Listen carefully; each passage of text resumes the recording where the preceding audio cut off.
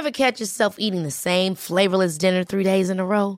Dreaming of something better? Well, HelloFresh is your guilt-free dream come true, baby. It's me, Keke Palmer. Let's wake up those taste buds with hot, juicy pecan-crusted chicken or garlic butter shrimp scampi. Hello Fresh. Stop dreaming of all the delicious possibilities and dig in at HelloFresh.com. Let's get this dinner party started.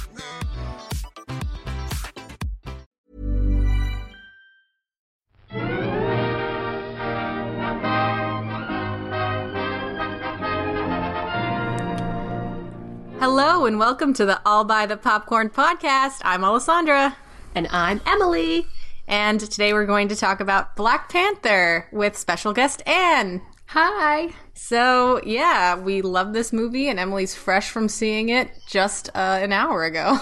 Again. Yeah. I watched it for a second time just this morning, and it was great the second time. I had a lot of, like, change of thoughts and stuff. It was really great. And it was the first time going to the movies by myself. So I'm pretty pumped. Well, that's good. I think I had a really good time seeing it the first time because I was having a really blah day. And then we went and saw it on a really rainy day. And it was really epic. It definitely boosted my endorphins for the day. Definitely. It was raining when I went this morning, too. Well, it's not raining today, but it was like snowing sideways yesterday, which was insane. Yeah, but I heard it's been really cold in LA, huh? Yeah, cold and a little rainy lately. Yeah. At least from yesterday, it's been rainy. Well, it's perfect time to go see Black Panther like the rest of the world. It's definitely the number one film right now, and almost the number one Marvel film in terms of like how much money it's making, and it's coming along. I think it's like behind Avengers and the second Avengers. It hasn't passed Avengers yet? Not yet, no. That movie made like a lot of money, the first Avengers. So, oh dang.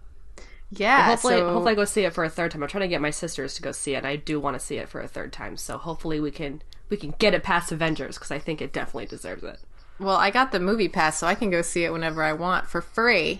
That's true. I've been trying to figure out if it'd be best for me to get the movie pass or not. I would say. I mean, then you'll go to see the movies, and we can go see limited release films. And then we could just be like Wakanda Forever all the time. Yeah. Yeah. So, initial thoughts. Do you want to start, Anne, or?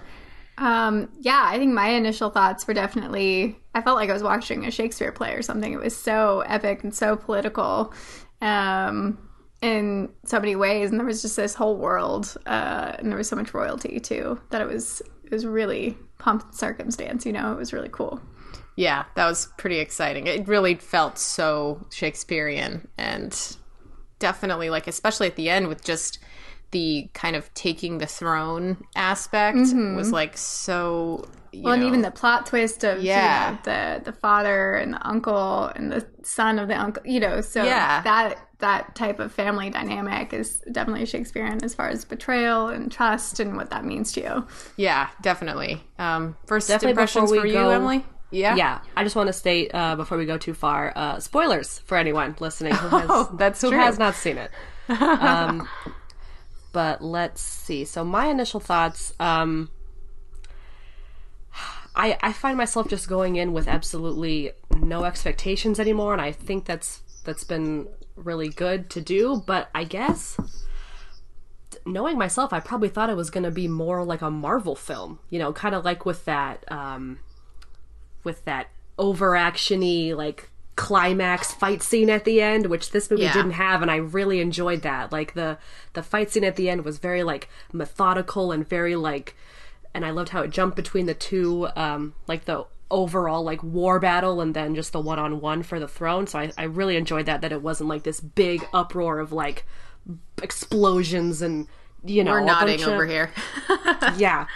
Oh yes, the podcast agreeing, not nodding. Let's see. So that's probably the biggest thing that I kind of expected it to have.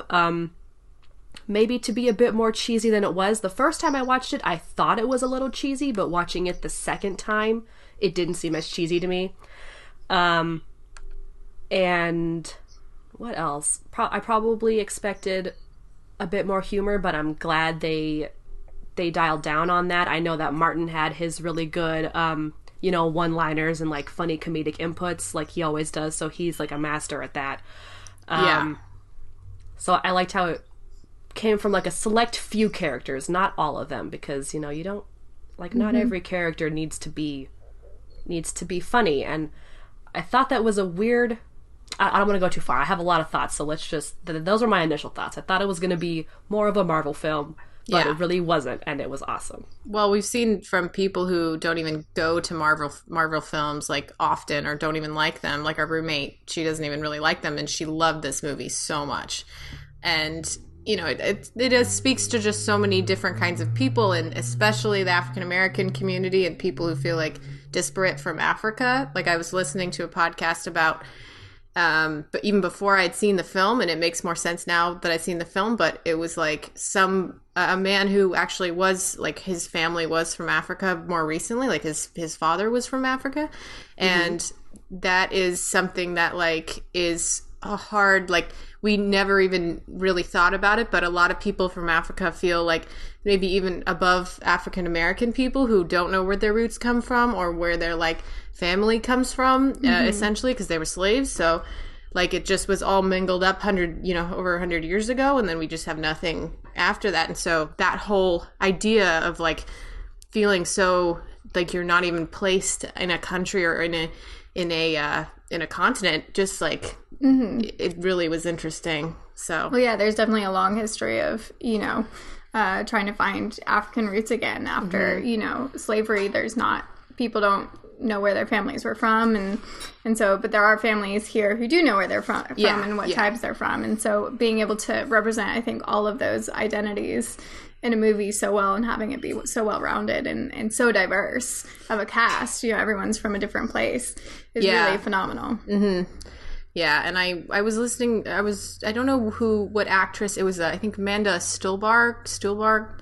She said that she got really far in the auditioning process, and she decided to back out because she is a more light-skinned African-American, and she was like, you know what, I'm going to not be a part of this film because I think it should be representing more dark-skinned African-American people, because, those are the people who are least likely to be in films, and people who are respected. So it was a cool thing to hear her say that. That's really fascinating. Yeah, and she's like a young person. She's like 20 or something. Wow.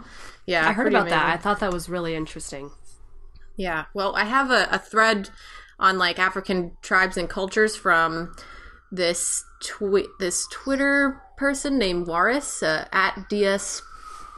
What is this? Diasporic Blues. And then he's just kind of going over, or she's going over the actual like different tribes represented in this film, because in Wakanda they have like 5 separate tribes within the actual Wakanda, which is really interesting. And they all have like separated by colors and what it's like motifs and distinctions. So one of them was the Mercy and Surma lip plates, like the man in the green suit with the big lip plate. It says, lip plates or discs are a form of ceremonial body modification. While many cultures use them, they're best known by the Surma and Mercy tribes in Ethiopia. So interesting. Yeah. That's cool. And then we also have the Zulu headdress, like the Queen wears.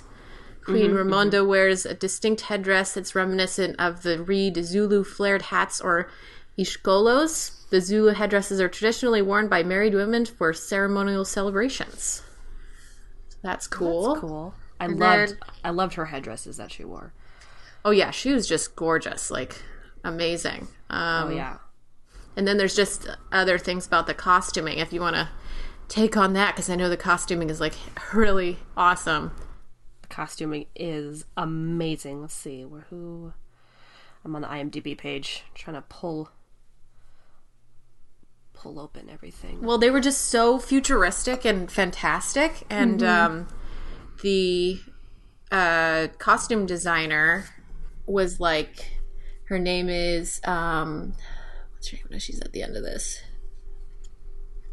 Oh, Ruth Carter. Ruth Carter, yeah. Amazing. And Hannah Beachler, the production designer.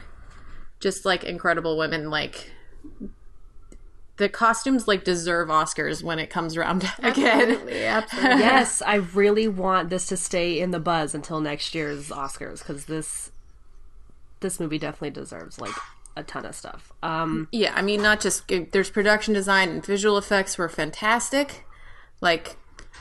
I loved all of the, like, sand in the film, as far as, like, the visual, like, the actual, like, earth. Like, it just seemed so much more grounded, even though it was having all these, like, exceptionally, like, you know, futuristic sci-fi kind of aspects. It was, like, so much grounded by, like, all of those really solid, you know, items and things, and, like, all the stuff that Shuri gives him just seems so real, and like, you really hold them and stuff. A lot of really specific design, and pulled from so many different places, and it's really made unique. It definitely has its own voice and aesthetic, for sure. Yeah, definitely. Yeah, watching the movie a second time, I definitely noticed the sand a lot more, and I kind of, I don't know, it made me think kind of like more of the sand as like a symbol of something. I haven't quite figured out what it is, but like they use it in so many different ways. It's like they have the sand for the spiritual and ritualistic aspects,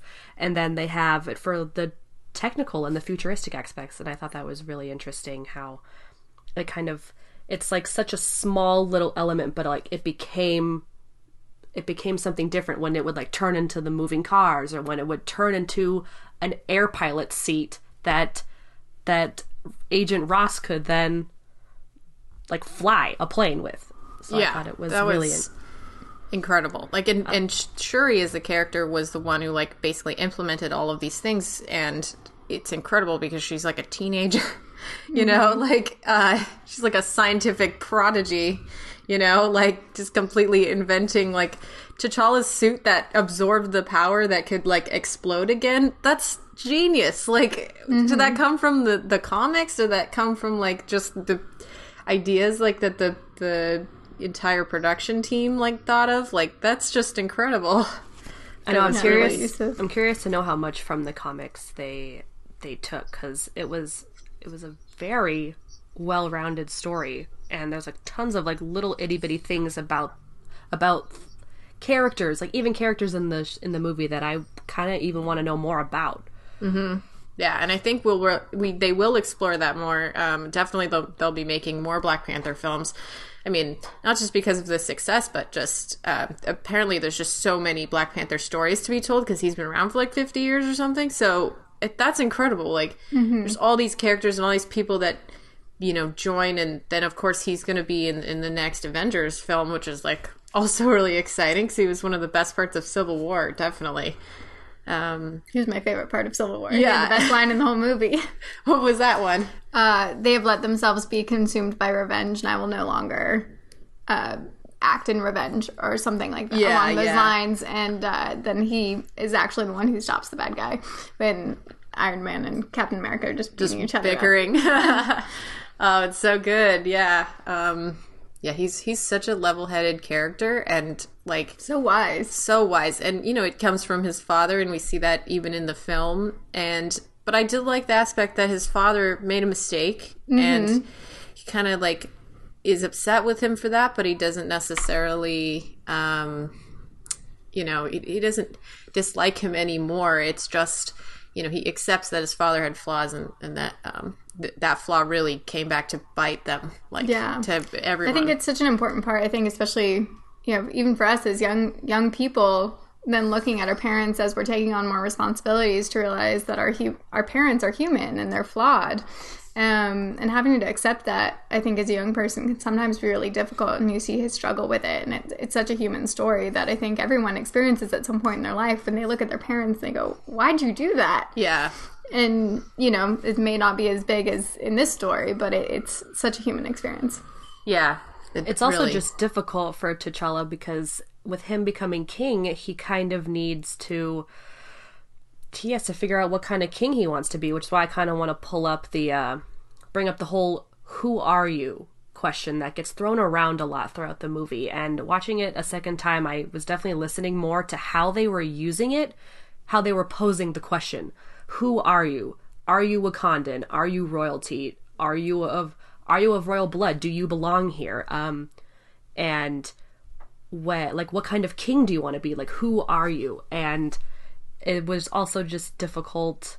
It was difficult to watch T'Challa, like, kind of get mad at his, like, the 2 times he went into the ancestral plane. The first time he was, like, missing his dad. Yeah, he wasn't ready for him to be gone. And, like, admiring him for like, what he did as king and kind of, like, wanting to follow in his footsteps. But then the world is changing so much around him that he has to figure out if he does want to kind of follow the traditional path of leading, or if he needs to make the change to make Wakanda better. And so I thought that was really cool how the whole "who are you?" like became such a important question to each character. Yeah, and it is like again, the very Shakespearean question of, like, what kind of person do I want to be? And then the fact that they're living now in, 2017, that's, like, the idea of it. And the choice to not stay secluded, but actually help those around the world. Like, they don't need to feel like they're above everyone else, and that they can actually, be on the same level as everyone else. Because it did seem like the previous generations were like, well, we're better than the rest of the world, we're not going to share what we have with the rest of the world. Yeah, and it's dangerous, risk. But there's tons of risks and everything. But that's why when you side with, you're watching Michael B. Jordan's character, who is so incredibly, like, he just, you like see where he's coming from so well. He's such a well-rounded, like, bad guy. I mean, but is he a bad, like, it's just kind of, he didn't go at it in the right way, I think, but definitely, like, you get where he's coming from. He felt like he was ostracized and that he doesn't have a home, that really respects him and loves him. And I think the questions that his character faces, too, is, again, that same question of who are you? And I think that's how a lot of people in our country feel, Yeah. Especially, if you don't know what tribe you're from or where you come from. And, these are questions that were, people went through in the 80s as well. And there was a lot of plays like Raisin in the Sun that, like, talked about that sort of thing. Yeah, yeah. And so then, seeing that through this character's eyes and him trying to find his roots, but then, having such a mission of what he wants to accomplish.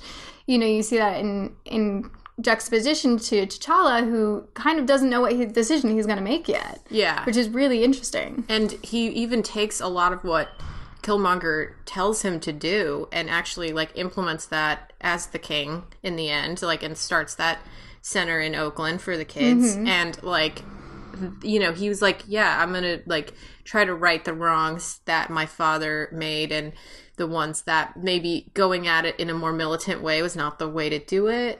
But those ideas were still so important. Yeah, and they changed the course of what T'Challa and all of them decided to do at the end. Yeah, and really without Killmonger, like, he might have not ever decided to do that. And it's really sad that, like, Michael B. Jordan's, like, he dies and he decides to die, basically. But he was so radical. It's like going a step further. He wanted to give the people weapons and, like, have them fight against the oppressors instead of, arming them with knowledge. He wanted to arm them with actual physical arms, and that's not the way that T'Challa was like, no, we're not going to do it that way. And I think that makes sense why Sterling K. Brown, the father character, was like, I think he was even trying to tell him it when Killmonger goes into the ancestral plane. I thought that was kind of an interesting little scene. Emily, did you see anything different when you watched it the second time?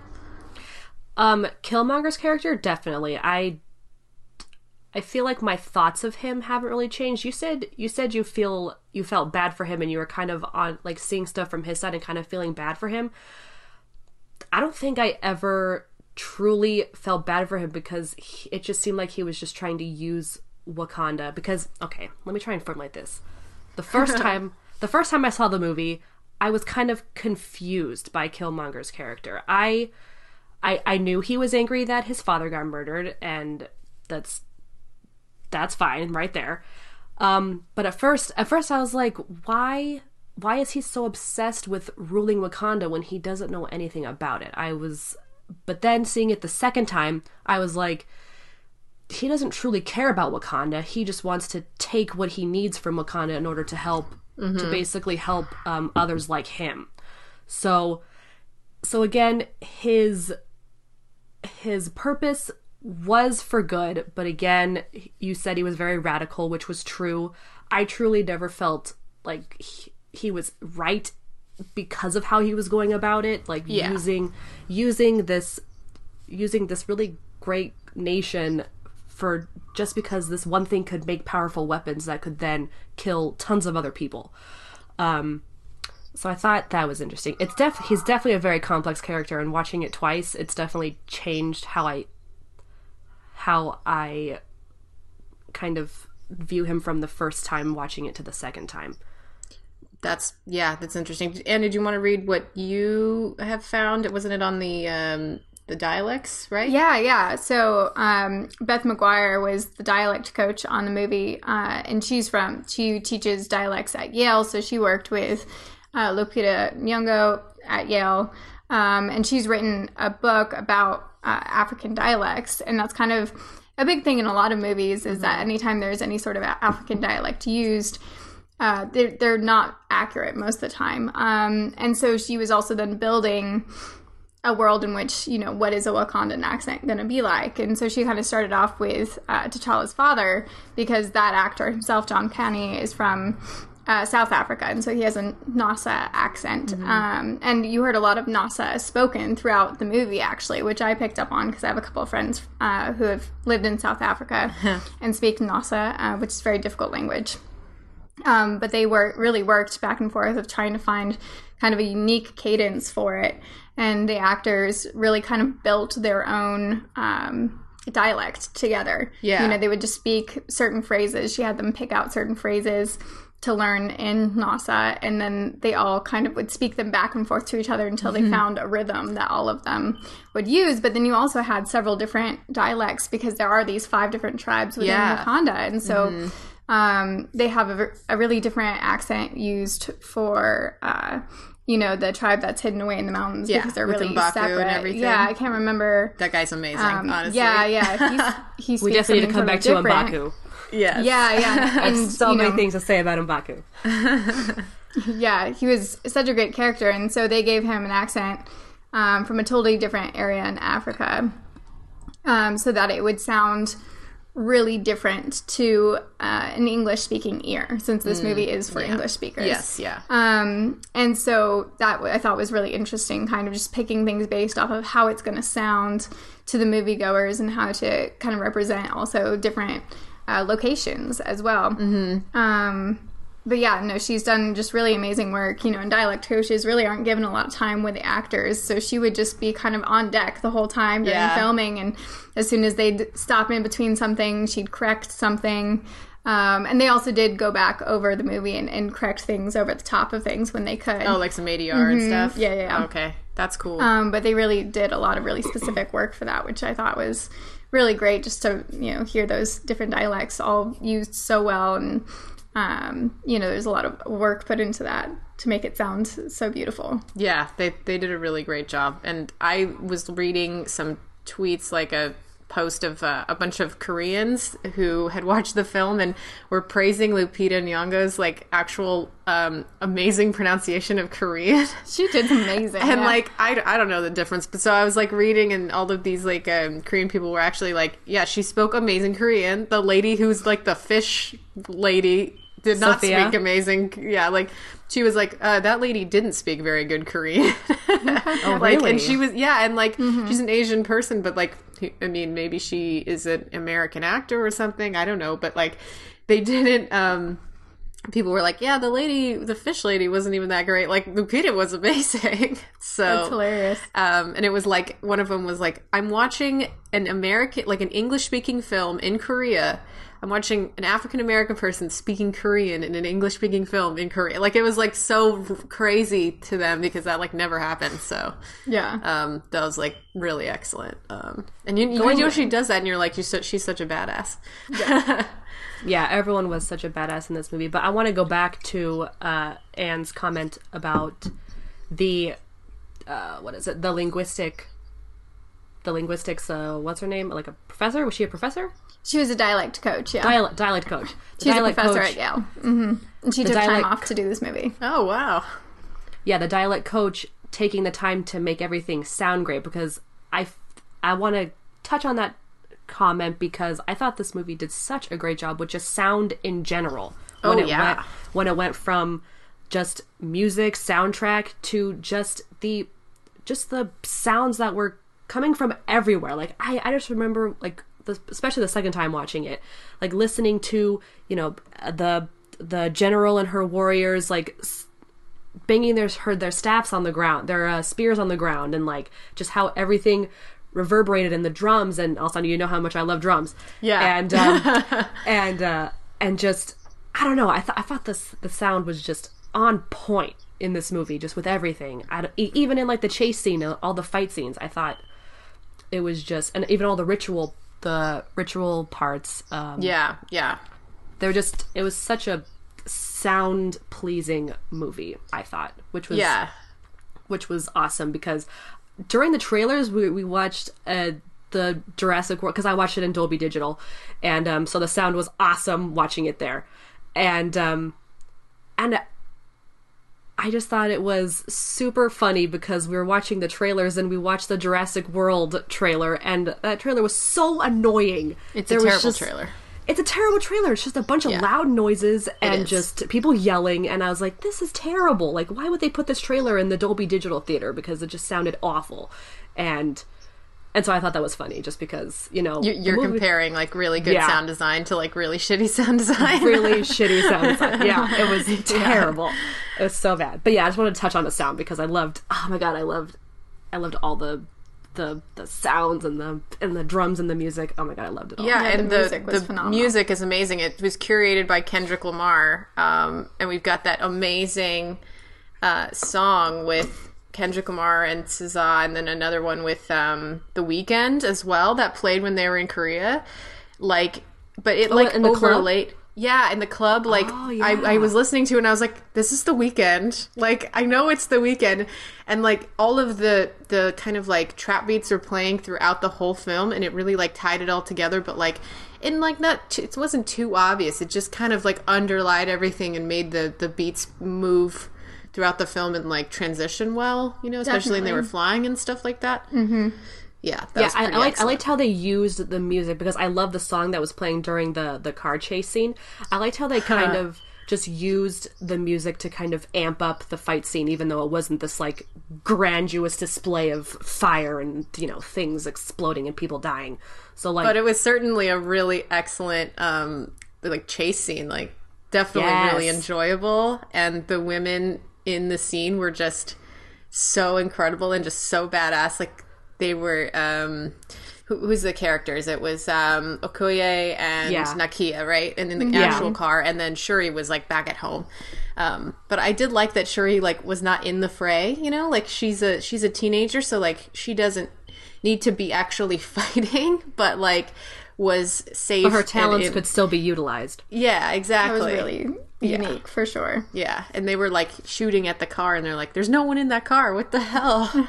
You know? Well, and especially when Kala was like, it's vibranium, like, stop shooting at it. Yeah. It's not going to do anything. And then Okoye is like guns, so like barbaric or something. I can't remember what they said. They're just like, you know, sitting comfortably in the car. Like, they're getting shot at, and they're just like, stupid men. I know. I think there were a lot of really great shots in the movie of just them being, I don't know, not bored, but just having that, they just don't understand. No. And it was always the women in the film. Yeah. And I just loved that so much. Yeah, they're just like, stupid colonizers, you know? Yeah, like, you know. That kind of mindset reminded me of, I kept thinking of, like, the Vulcans during this. Because, because in Star Trek Enterprise, the Vulcans have to kind of decide when the Earth humans are ready to get advanced technology. And so I thought this story seemed almost like Star Trek also. It was very sci-fi. I mean, definitely, you know, because they're just they're a race of people that are just so much more technologically advanced. So it seems like they're from another planet, basically. And I think in the comics, they are really like, sometimes they're from like a different planet because, well, what fell from the sky in the beginning, it was like, that's the vibranium and everything made them. And the like goddess, the panther god, like is what makes T'Challa the Black Panther. And that could also be from it, like, some different planet. I think it was like kind of implied. Yeah, it definitely has that feeling of kind of legend, definitely mythology, something otherworldly. older. Yeah. But you know, Killmonger burned all of the flowers, and so does that mean that T'Challa's the last Black Panther? I mean, yeah, what happens next? I don't. I mean, that's why they're making another movie, right? Can't the vibranium like invented grew the flower? Why can't it just grow back? I don't really know how that works. I felt like it could just grow back since it kind of popped up because the vibranium showed up, but I don't know. Who knows? Yeah, I don't know. We don't have Zuri anymore, which was sad that Forrest Whitaker like chose to basically sacrifice himself. That's true. I know. I was like, dude, you know how this is gonna end. What are you doing? I hope it's not the last of the flower, because I was kind of bouncing this idea off of my coworkers at work, but I kind of want like a heightened human, like a fighting squad. Like I want M'Baku to get some of the flowers so he can be like the gorilla and like and be amazing, and then have if W'Kabi decides to be not an asshole, W'Kabi, maybe he could be the Rhino. I like that idea to like just have it be like a super clan, like of all these African animals and stuff. Yeah, the rhinos were so cool. I love that moment when the rhino stops in front of her because the rhino knows her. Yeah, she was like, "I'm not gonna kill Okoye." That's I did love like that Okoye and W'Kabi were a couple, and that one of them chose wrong. But I also think that like they'll probably punish him and then it's okay, but I don't know, like a lot of people died in the fray in the end. I don't know how they're going to deal with that whole situation. He definitely should not be I think he fucked up, like he did, like he seriously, just because T'Challa couldn't bring back Claw, you're gonna go against your entire people? Like, I'm sorry, that's not... I really saw that story arc happening from the beginning with that character, though. He does such a great job of just the looks he gives, the way he delivers his lines. There's this underlying presence he has, even though he's such a subdued character. He's kind of quiet in some scenes. You really, I saw that coming. I was like, oh no, what's going to happen? We're like, Oscar-nominated Daniel Kaluuya knows how to be subtle. No way. Oh my God. So good. Yeah.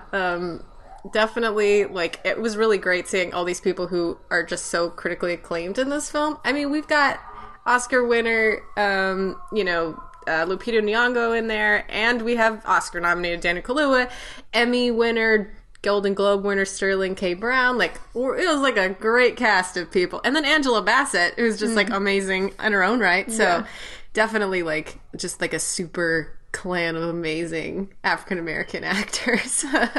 Definitely such a great cast. They really like melded really well, and all the women, like the super strong women, I mean, I guess we could talk about them now because gosh, they're just so rad. It's like all of the women have so much strength in their own right, and they choose to be like to protect their king and protect their place, but also like can invent things. And like Shuri's just such a genius, and she's a princess, and like she doesn't need to, but she is, and like all of the women are like choosing to do this. And even when Okoye is like being super strong and sticking with her country, I thought that was like a really amazing moment, that she didn't just automatically turn to this is the way royalty works. And she even like she's not that she supports Killmonger, but like she definitely supports the she has the sworn transfer oath of power, to the throne. Yeah, definitely. And it was like their fight to the death was like legit. So it's not like she's like, we can't really do anything because this is the way Wakanda works. Yeah, and I'm sure it's happened before in their past. Like, I can't imagine this is the first time that this has happened to, I mean, they're thousands of years old, right? Like, that's the way it's implied. Like, there's been hundreds and hundreds of kings before this. This has probably happened before where somebody took power, and it was just like, it seemed like this is the right time where they are going to need to change and everything's going to be different. And it's exciting to see what's going to happen. Yeah, and I think that the other great thing about these women, too, is that, like what you were saying with Shuri, so often I think female characters are written and they're only given their identity. So, Shuri would be the princess, and then, there's the romantic interest, and Nakia, but then these women have their own personalities, their own goals, their own drives. Nakia is like such a driven character, and she has this like hope and goal for the world, and and that's what causes the tension in their romance is her own needs and desires. And that's amazing. They're just so well-rounded, and you understand what's driving them, and they're all so unique. And it's not just their identity that's describing them to us. Yeah, and their romance is not just because it's a king and a woman. It's like, this is he respects who she is, and she respects who he is, and it might not work out for them, but in the end it does, because they respect each other and they can make it work together. And I really like that, like, they end up together, at least now. They were so cute. Well, and you think, too, about what we were talking about earlier. If it hadn't been for Michael B. Jordan's character, would T'Challa have made the same choice? But him also making the choice to share Wakanda with the world is part of what she wanted at the beginning, too. Yeah. But it wasn't, what she wanted that drove him to that choice. It was this whole experience. And I think that's a really unique thing that, what if that experience had happened differently? Would they have ended up together? But, the circumstances worked out. Yeah. So, pretty great. Yeah. On IMDb, this movie has a 88 Metascore. Ooh. So that's pretty good. Pretty good. That's very good. Yeah, it's really good. I'll read one of the 90s, or the 100 from USA Today says, while the themes are deep, Black Panther at the same time a visual joy to behold, with confident quirkiness, those aforementioned war rhinos, insane action sequences and special effects, and the glorious reveal of Wakanda, whose culture is steeped in African influences, but which also offers a jaw-dropping look at what a city of the future could be. Pretty awesome. I really hope in the future that we get to see more of Wakanda, because we really didn't see what it was like to be on the ground super often, other than just like that main street and then just the trains going by. So I would really like to see more of the people, and like they did a lot of world building. You can tell, those set designers must have had the time of their life. Yeah, I mean, they combined in the end. We're like watching Nakia and T'Challa like walk on the street, and I just loved how it was a combination of Western things like backpacks and like their own African culture. So it's just like, you know what I mean? Like a really big mix of like 2017 now and incorporating it into their own, like they're not just like so separate from the world that they have completely different things. You know, like it seemed like it was, people did have some real world today stuff, So that was really cool. It's really interesting. I feel like this would be a really good segue into M'Baku's character, because I feel like the second time I watched it, I feel like I got to know M'Baku a bit more. So with what you said about in the Main Street area where they have both like, what looked like handmade baskets as well as backpacks. It's really interesting how through the entire movie it's like Wakanda not only being technologically advanced, but also seems like it's on the cusp of like a major change. And so it's just like, and then going back to M'Baku, who their tribe up in the mountains is still very traditional. And I didn't catch this the first time, but when M'Baku comes to the ritual fight to try to become king, he says that the technology has pulled Wakanda away from its traditions. And so I thought that was extremely interesting to hear the second time, because if you think about it, M'Baku and the other, what were they? They don't have vibranium. I think that's the idea. The Jacobi, is that what they were called? Yeah, they don't have access to the vibranium, so they're still in kind of an old school kind of tribal. And so I thought it was interesting how they kind of brought in two different outsiders, because I felt M'Baku and the rest of the Jacobi were kind of outsiders also, but then they also brought in like a complete, I mean, not even an outsider, because Michael B. Jordan was still Wakandan, but he was still definitely treated like an outsider. But it's just interesting how you kind of see all these different internal and external problems that come with Wakanda, because once Wakanda stops thinking about themselves as just being this just technologically advanced culture and kind of being better than everyone, but kind of being more accepting to other people also, like because what was it, when they went to go see M'Baku to give him the power to become the next Black Panther so that they could overthrow Killmonger, he says, like, this is the first time any royalty has ever come to visit me. Like, what the hell? Yeah. So it's just super interesting, and that's why I really, really liked M'Baku, like, so much, because he was great. Because, like, he showed, like, the really traditional tribe, and then it was just interesting seeing them all. Like, it was just, it was so interesting. Well, he's also just a really likable character in that he is kind of funny and also, like, really attractive, you know? So you're just like, well, he's funny because he makes a joke about eating people. And we're like, no, we're vegetarians. And it's like, you know, that's such a silly thing to say, but, like, it worked so well in that scene, because you're like, really this guy's really serious. Like, he tried to get the throne earlier. Like, what kind of person is he? And then it turns out, you know, he does want to support his fellow Wakandans. It takes a while, but definitely but it's cool because he makes a step to not be isolated. Yeah. And then, you know, that goes even further within Wakanda. Then, you know, it's almost like a little bit of foreshadowing as far as, you know, what are these people going to decide to do, and they're going to start helping each other and then being able to help the world. Yeah, definitely. I really loved the production design up in M'Baku's, like, throne.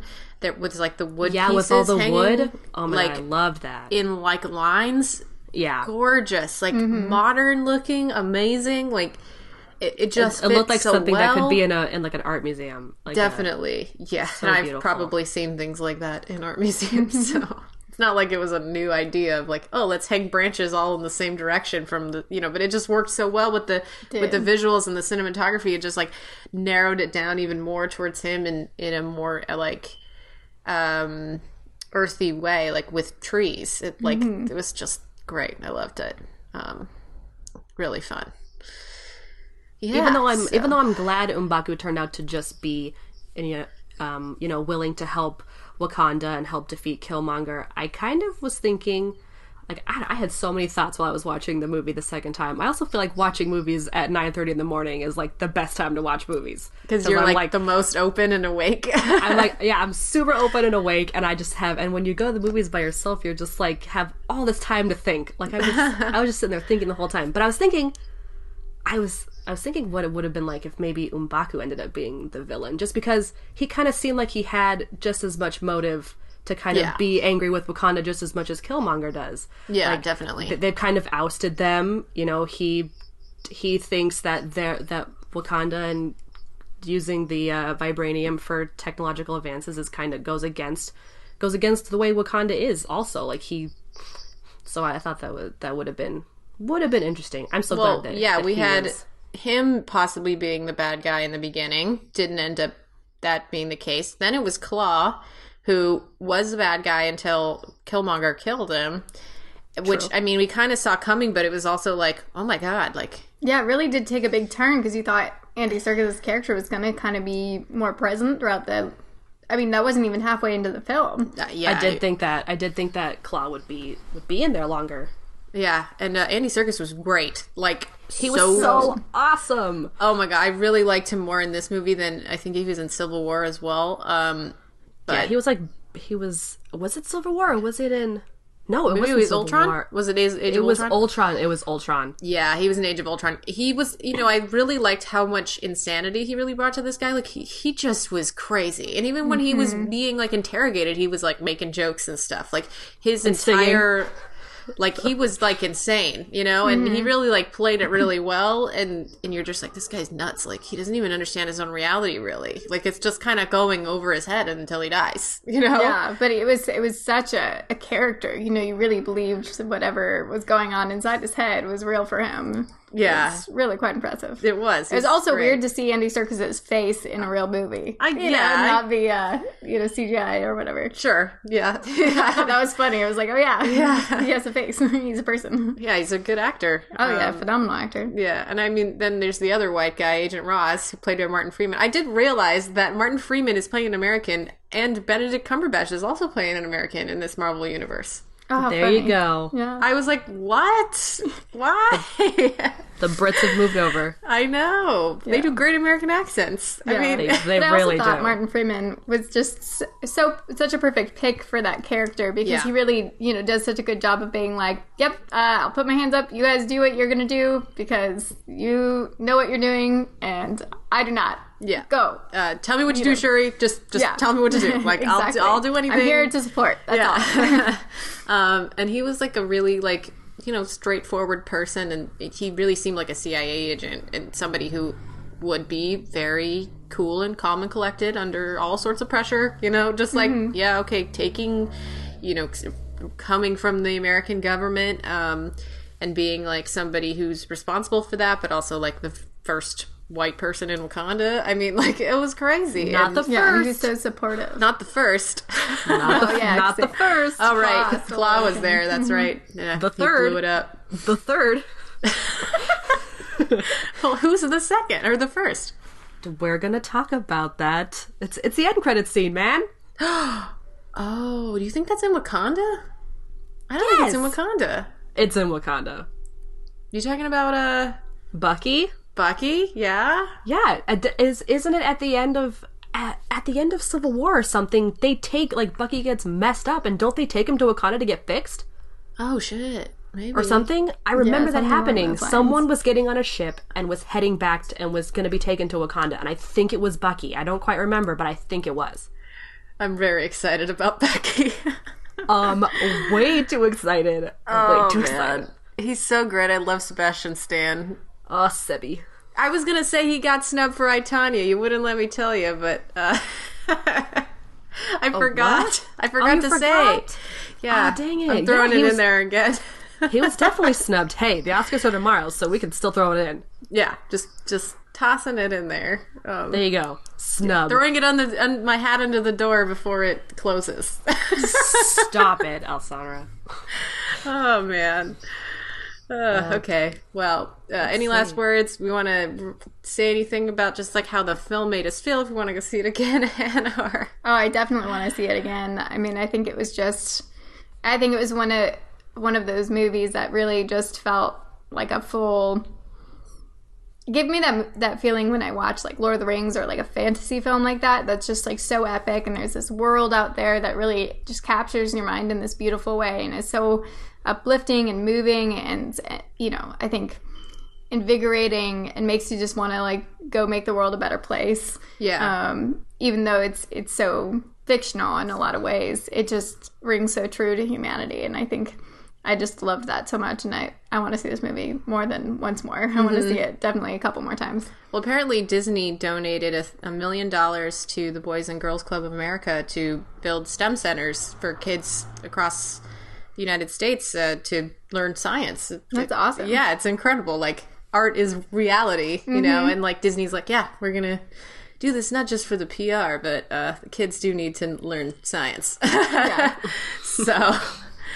That was cool. Yeah, creating access and opportunity, that's such a big part of this movie, so it's good that they're implementing that into real life. Yeah, it's a really great, well done, well-made film, so yeah, maybe we'll see it next year getting some more recognition, and definitely it's a good start for the year. Definitely. Really scared for Infinity War. Oh my god. I don't know how that's going to go. Someone's going to die, right? Someone's got to die. Right? Oh, yeah. It's someone important. Who could be any of them, really? Except for probably Bucky. He's going to live. Probably. Yeah. Which means Cap's got to die. Yeah. Yeah. I guess that's our prediction. All right. Well, we will be watching the Oscars tomorrow and then Jessica Jones next week. So that's going to be fun. I know I need to finish binging season 1. Yeah. Started that this morning. You can go listen to our other Marvel recap of all the previous Marvel shows, since I'm talking about it now. The ones on Netflix, which is like Daredevil and all of the Defenders. So Emily and I had a pretty good overall talk about that. We didn't include the Punisher yet, so in the future that will be part of the new generation, obviously. Yeah, we should do it after, let's see, so Jessica Jones season 2, Punisher, and then maybe we can throw in we have Daredevil season 3 as well. Season 3, yeah.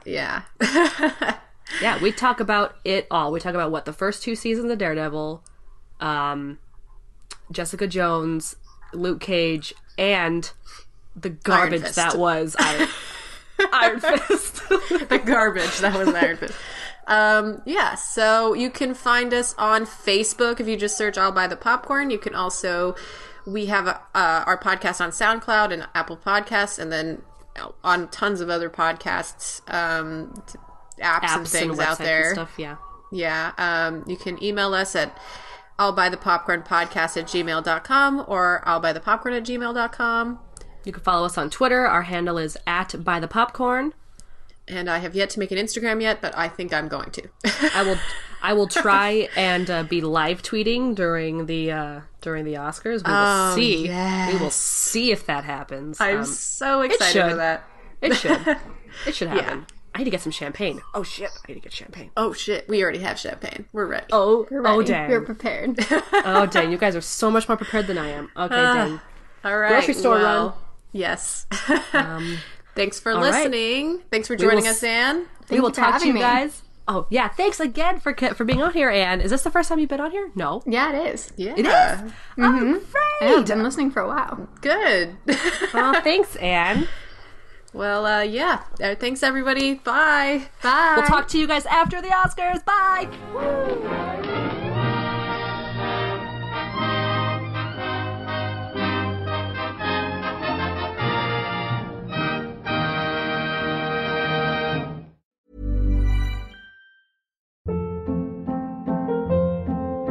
Hold up. What was that? Boring. No flavor. That was as bad as those leftovers you ate all week. Keke Palmer here, and it's time to say hello to something fresh and guilt-free. HelloFresh. Jazz up dinner with pecan-crusted chicken or garlic butter shrimp scampi. Now that's music to my mouth. HelloFresh. Let's get this dinner party started. Discover all the delicious possibilities at HelloFresh.com.